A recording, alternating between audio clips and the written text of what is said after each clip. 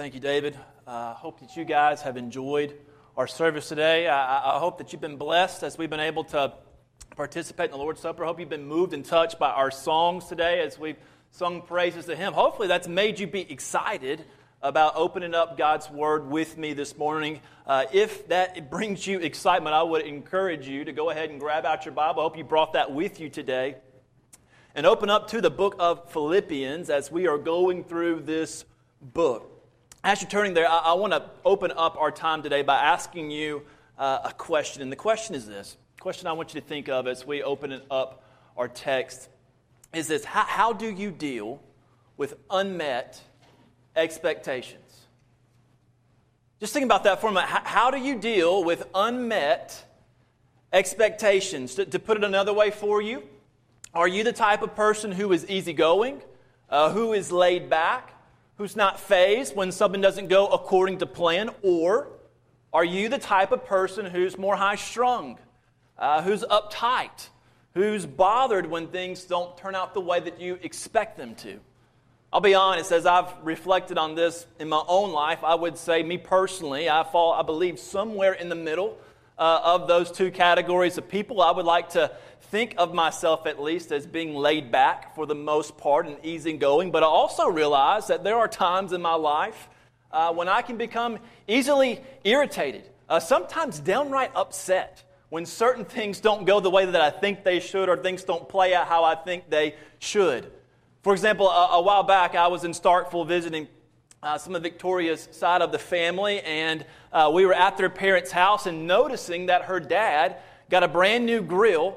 I began to drop some, let's just say, hints that, hey, Bill, we should break in this new grill by grilling some just nice, juicy steaks next time I come down. And so we talked about that for a little bit. Well, a few weeks went by, and we came back down for a visit. And wouldn't you know it, to my surprise, not only had Victoria's parents caught on to my hints, but they actually listened to my request. They told me that it was such a good idea that they got a steak, and that since it was my idea, that I would be the only one getting a steak that night. Well, you can imagine I was pretty elated at that. And so I sat down at my spot on the table, and listen, they really outdid themselves here. Because not only did they cook me a steak, but they cooked it and they brought it out on a fancy platter. They covered it in one of those really ornate metal covers. You know what I'm talking about? And so you can imagine, right, at this point, my mouth is watering.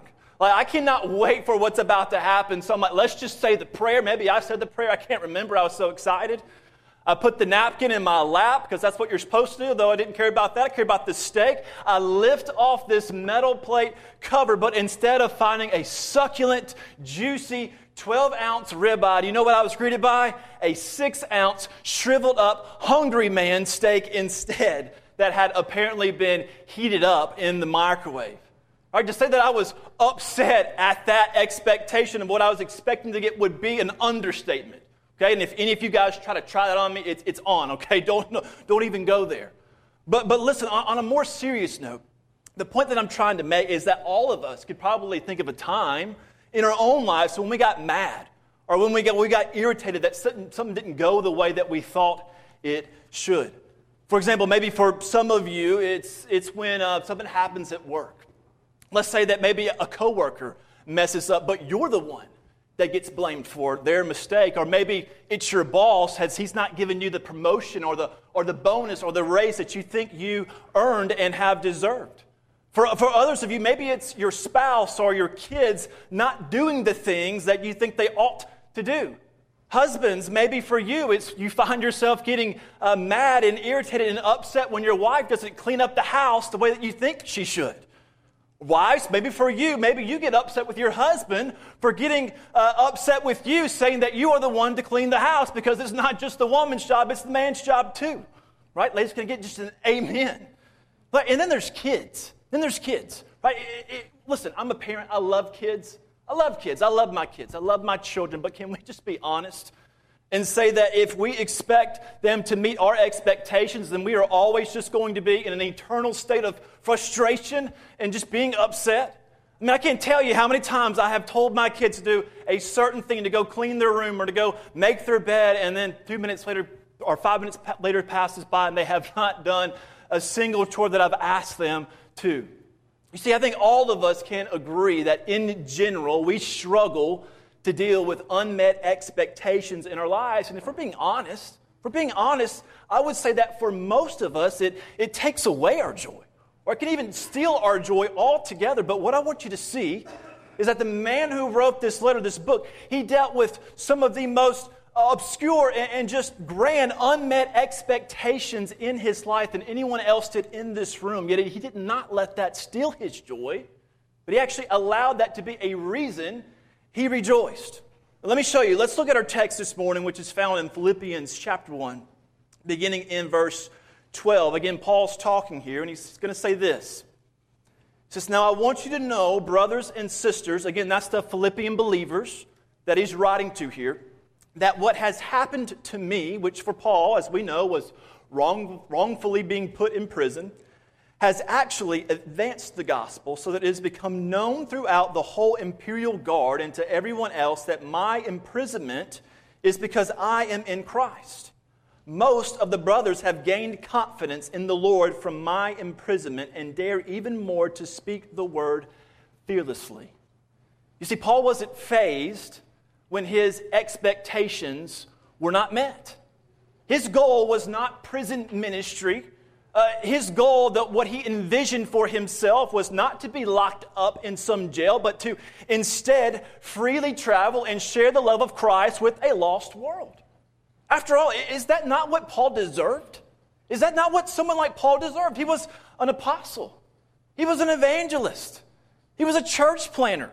He was a missionary, so if anyone deserved to have their expectations met, it was him, right?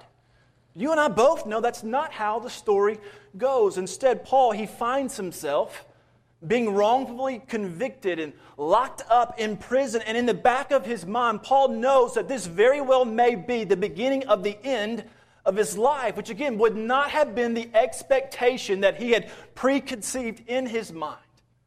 Yet for Paul, he was still able to have a joy, wasn't he? We see evidence of that in verse 18 as he's going to go on to say that he rejoices in his unmet expectations, not once, but twice. And really, when you think about it, this four-chapter letter was not written to the Philippian believers so they could mourn over Paul's unmet circumstances and his current circumstances, but it was written so that they too could have a joy just as Paul is demonstrating here in the text. Church, I'm not going to lie to you. If I were Paul and I was wrongfully put in prison knowing that I very well may be executed for my faith, like Paul, I would write each of you a letter. But unlike Paul, my letter would not be 4 chapters. Instead, my letter would be 5 words. Get me out of here. Get me out of here. Get me out of here because this is not where I belong. Get me out of here because this is not what I deserve. Get me out of here because this is not what I had envisioned. These were not my expectations. And get me out of here because this cannot be God's plan and will for my life. Church, how many times do we pray these same prayers when something doesn't go the way we think it should? When something doesn't play out the way that we expect it to in life?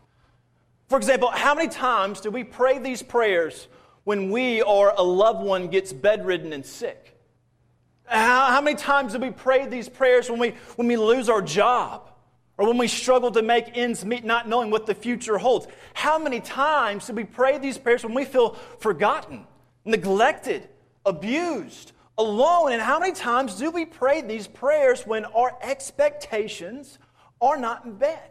We find ourselves struggling to stay afloat in the daily flow of life. You see, we panic, don't we? We panic when life throws us a curveball that we did not expect. We desperately cry out to God to come and rescue us out of this situation that we're in, because in our mind, how could we have joy if He doesn't?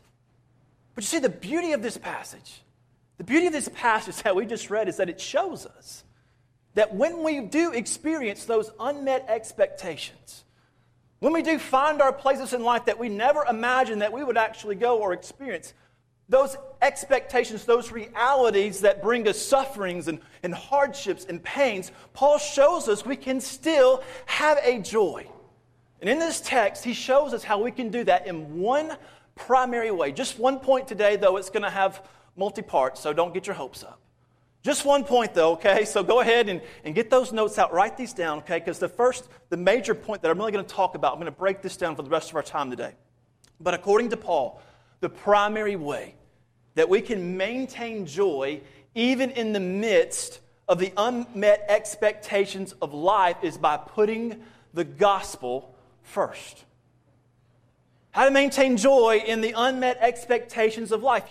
You put the gospel first. While Paul had a laundry list of problems that he could have written down, he could have complained about in his letter, he never once took the liberty to do such a thing. For starters, he could have complained about being wrongfully tried, convicted, put in prison. Related to that, he could have complained about his living conditions, his restriction of freedom, and ultimately his fate, as it was going to be put into the emperor's hands, who, by the way, hated and persecuted Christians. But notice, not one time in this letter does Paul dwell on those realities or ask for sympathy. Instead, he stays focused on his mission, which for Paul was putting the gospel first in his life, even when his expectations were not met or his circumstances changed. You see, for Paul, listen to this, for Paul, his secret to joy, to finding joy, maintaining joy, it was quite simple, really. He did it by staying focused less on himself, less on his circumstances, and staying more focused on Jesus instead. In other words, Paul made the gospel the focus of his life, which meant that even when things took a turn for the worse, even when Paul was met with these realities that he had not preconceived in his mind, he could still find joy in those situations of life. For example, in any circumstance that Paul ever found himself in, which were quite a few, Paul would internally ask himself some questions. He would ask in his mind, can the gospel still be preached, even though my environment and my circumstances have changed? If so, I will rejoice. Is Jesus still the Lord and Savior of my life, even though my future is now uncertain? If so, I will rejoice. Are people coming to know Christ, even through my own sufferings, even through my own pains? If so, I will rejoice. Church, though life may be hard and curveballs may be sometimes thrown our way, when we keep our eyes focused on Christ, we have reason to sing. We can rejoice when we're criticized. We can rejoice when we feel neglected, when the diagnosis looks grim. We can rejoice even when we don't know how we're going to make those ends meet. We can rejoice in any and all circumstances of life because when we put the gospel first, we can trust and know that we are in the center of God's will.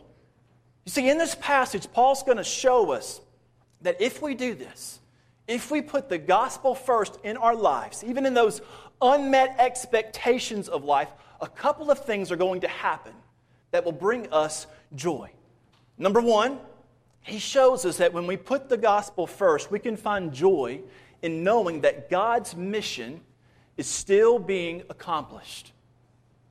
When we put the gospel first in our life, even in those tough and hard circumstances, we can know that God's mission is being accomplished. Look at how Paul shows us this in the text in verse 12. He says, "Now I want you to know, brothers and sisters, that what has happened to me has actually advanced the gospel." You see, while Paul's present situation here, it seems dire, it seems bleak, in many ways it was, Paul knew that if he focused on Christ, he could actually help and spread the gospel even while he was in chains. In other words, instead of living freely, the most powerful, well-known Christian missionary was allowed by God to be imprisoned, but it was actually through his imprisonment that the sovereign Lord was advancing the gospel and making it known. And for Paul, he rejoiced when he realized that was the case, even in the difficulties of life. Church, I'll be the first to admit to you that I don't know I do not know why God chooses certain believers to suffer. I think it's a question that all of us ask from time to time, and I wish I had an answer for you. I simply do not. But what I do know, based upon this passage and other passages in the Bible, is that oftentimes God uses our suffering to advance the gospel in the lives of other people. For example, as heartbroken as I am for Ansley, as heartbroken as I am for the Thompson family, for what they're having to endure, what they're suffering with, going through so much pain right now, I also know that God is using it to make His name known. I know that He is using Ansley and her family to shine a light on the one that can give peace and joy, even when life seems so uncertain. I know that God is using Ansley and the Thompson family right now to share their faith with the nurses, with the doctors, with the other patients as they read scriptures, as they pray out loud to God, as they openly talk about their faith. And honestly, I know that Ansley is making a difference in my own walk and probably your walk as well, because I am inspired by her courage to keep on trusting in God even in the midst of her storm. Listen, jot this down because I think this thought is important. Because God is sovereign and is advancing His gospel, we should view our circumstances, whether they're good or bad, whether the expectation is met or not, as opportunities to share and display our faith. Because God is sovereign, He's always advancing His gospel. He is always at work in our life, in the good and bad, on the mountaintop, in the valley, in the met expectation, but also unmet expectations. We can use our opportunities to share and display our faith. Church, live with the mindset of Christ. Believe that whatever comes your way, you can actually use it to make His name known. It's a platform for you to use and trust. Trust that whatever happens to you, whether it be unexpected or not, that you can use it to advance the kingdom of God. Like Paul, that will bring you joy. And then secondly, Paul is going to show us another way that we can experience joy. When we put the gospel first in our lives, He's going to show us that whatever happens to us, we can know and believe that people are hearing the gospel. People are hearing the gospel when we put the gospel first in our lives. Look at our text again as Paul shows us this. Let's begin in verse 12 again because it'll make sense a little bit better that way. Paul says, "Now I want you to know, brothers and sisters, that what has happened to me has actually advanced the gospel so that it has become known throughout the whole imperial guard and to everyone else that my imprisonment is because I am in Christ." You see, even though Paul was held captive as a prisoner when he wrote this letter, he also realized that he had a captive audience as well. And the Roman guards, as they watched over him, as they made sure that he could not escape. For Paul, this gave him joy because he now realized that he actually now had an opportunity to share the gospel with a group of people that he likely would not have a chance to. And for Paul, this opportunity would have been huge because as I've done research and read up on commentaries, they say that there was around 9,000 imperial guards in Rome at that time. According to verse 13, Paul says that he was able to go on and share the gospel with many of these guards. It's likely that not only was it guards that he was sharing this gospel with, but high-ranking officers and officials and diplomats as he's in Rome, and Paul was able to impact them as well. And again, what this should show us is that Paul is not only putting the gospel above his own circumstances, above his own physical needs, but that he is consumed with the gospel. He's looking for any and every opportunity to bring it up in everyday conversation wherever he can. In fact, in this very short letter, Paul explicitly mentions the gospel 9 times. He shows us that the secret to joy is when we put the gospel first in our relationships, in our circumstances, and really just in our day-to-day lives. And so with that in mind, let me just ask you a very personal question today that I want each of you to answer internally. And the question is this: how often do you openly talk about the gospel in your daily life? How often do you openly talk about the gospel in your daily life? While you're considering that, let me share with you a thought from D.A. Carson. He once said this about this subject. He said, what should tie Christians together? What do we talk about when we meet for lunch, even after a church service? Mere civilities, the weather, sports, our careers and children, our aches and pain. None of these topics should be excluded from the conversation of Christians, of course. In sharing all of life, these things will inevitably come up. But what must tie us together as Christians is the passion for the gospel. It's the passion of sharing in the gospel, the fellowship of the gospel. On the face of it, nothing else is strong enough to hold together the extraordinary diversity of people who constitute many churches. Church family, perhaps our failure to talk about the gospel to unbelievers is tied to our lack of faith of talking about the gospel to anyone, including believers. Paul, on the other hand, is showing that he is consumed with Christ. He's consumed with the gospel. He is intentionally and consistently talking about Jesus to the unbelieving Roman guard, and at the same time encouraging and talking about it with the Philippian believers. So yes, while we as Christians, we should be involved in church, we should be involved in other noble things, let us, like Paul, be a gospel person first. Listen, if you're fighting slavery, if you're feeding the homeless, if you're caring for the poor, the widow, and the orphan, do it with the good news of Jesus on your lips. Take all opportunities you have in life, whether in the good or bad, the unmet or the met expectations. Use them to speak wisely, winsomely, compassionately, and fearlessly so that others may come to know Him as a result. Church, when you do that, like Paul, that is going to give you true meaning and purpose. It's going to give you a joy, and guess what? Guess what? A byproduct of you doing that right there is going to lead you to one last truth that Paul shows us in this text. And that is that when you put the gospel first in your life, other people will begin to speak the gospel as a result. This is the third implication of Paul's teaching here, that when you put the gospel first, other people will begin to speak the gospel as a result of those things. And I love how Paul is going to show us and demonstrate that in the text. Let me show you. Look at verse 14 now. Paul says, most of the brothers have gained confidence in the Lord from my imprisonment, from him fearlessly sharing the gospel, even in those unmet expectations. And as a result, look at what it says. They dare even more to speak the word fearlessly. Church, do you understand what Paul is getting at here? He's saying that when others heard about his brave witness in the Roman prison, they were inspired to greater faithfulness as a result. See, the first result of Paul's imprisonment, it related to those on the outside.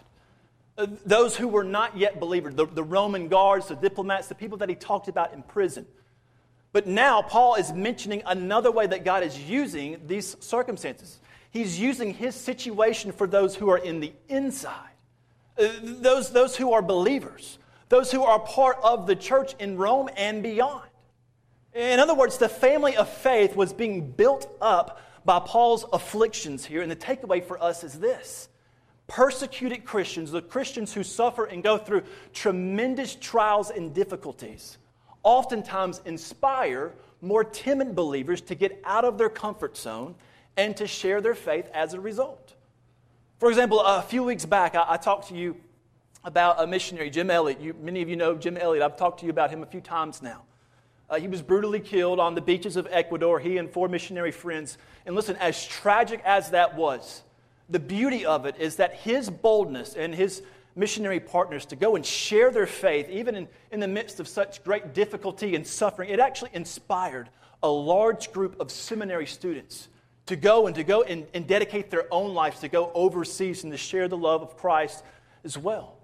And you see, in a similar way, that's what's happening right here in the text. That's what Paul's afflictions are doing. Right? In other words, there were Christians who were becoming more confident, more bold, and as Paul says, were speaking fearlessly the Word of God and sharing their faith, all as a result of watching Paul go through this and still maintain a joy and a passion to share the gospel and to put it first in his life. Church, don't miss the focus on courage and boldness in this verse as well as the rest of the chapter. For example, in verse 20, we're going to see Paul say that he's not ashamed of boldly proclaiming Christ no matter what happens to him. And then in verse 28, we're going to go on to see him tell the Philippian believers to not be frightened and to boldly live their life out for the gospel as well. In other words, the book of Philippians, it should cause us to pray. It should cause us to pursue many different Christian qualities, but one of them is courage. We should have courage. Like Paul, we should have courage to go out and boldly share our faith. Like Paul, we should have courage to live fearlessly and proclaim the good news of our Lord Jesus Christ. So church, let us be a people who prays for great courage to make the gospel known. Let us think of the afflictions of Paul and other missionaries and other believers that we know. And let them inspire us to live a life worthy of the gospel just as they have shown. And let us not to forget to put the gospel first in our lives, even in the midst of our sufferings, even in the midst of our pains, our difficulties. Because when we do, we will find meaning, we will find value, we will find purpose. Friend, we will find joy. Listen, I don't know what you're going through right now. I don't. I know for some of you, maybe I do to a degree, but for many of you, as I look out today, I don't know what you're going through right now. I don't know what your circumstances are.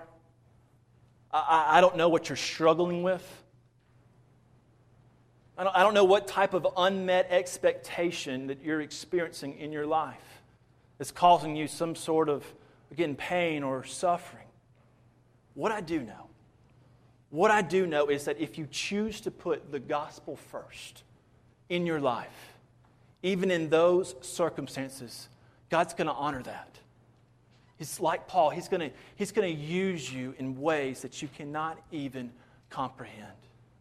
So listen, would you bow your heads, and with every head bowed, every eye closed, whether you're here in person, even if you're watching online today, I want you to bow your head with me. I want to ask you a question this morning. The question is this: will you vow to live fearlessly for the Lord? To share and display the gospel in whatever situation you find yourself in? Even in those situations that are not met in your eyes, even in those situations where you thought, how in the world am I here? God, why are you doing this? Will you vow to put the gospel first even in those places? Even in your pain, even in your suffering, even in your trials, your tribulations, will you vow to live courageously for God? Just as Paul did, will you vow that his mission will be accomplished through your life? Like Paul, will you vow to share the gospel so that others may be able to hear this message of hope, of forgiveness, of peace and salvation, even when it seems impossible to have those things? Will you vow to live a life worthy of this good news so that as a result, those around you may be impacted by your witness, be emboldened to share their faith with others just as you vow to do as well? Listen, if you prayed those prayers, if you've devoted yourself to those things, will you just do me a favor this morning? Will you just slip up your hand in a display of just public commitment of God, I want to live a life like that? Just raise your hand. Amen. Praise God. Let me pray with you as we close out our time today.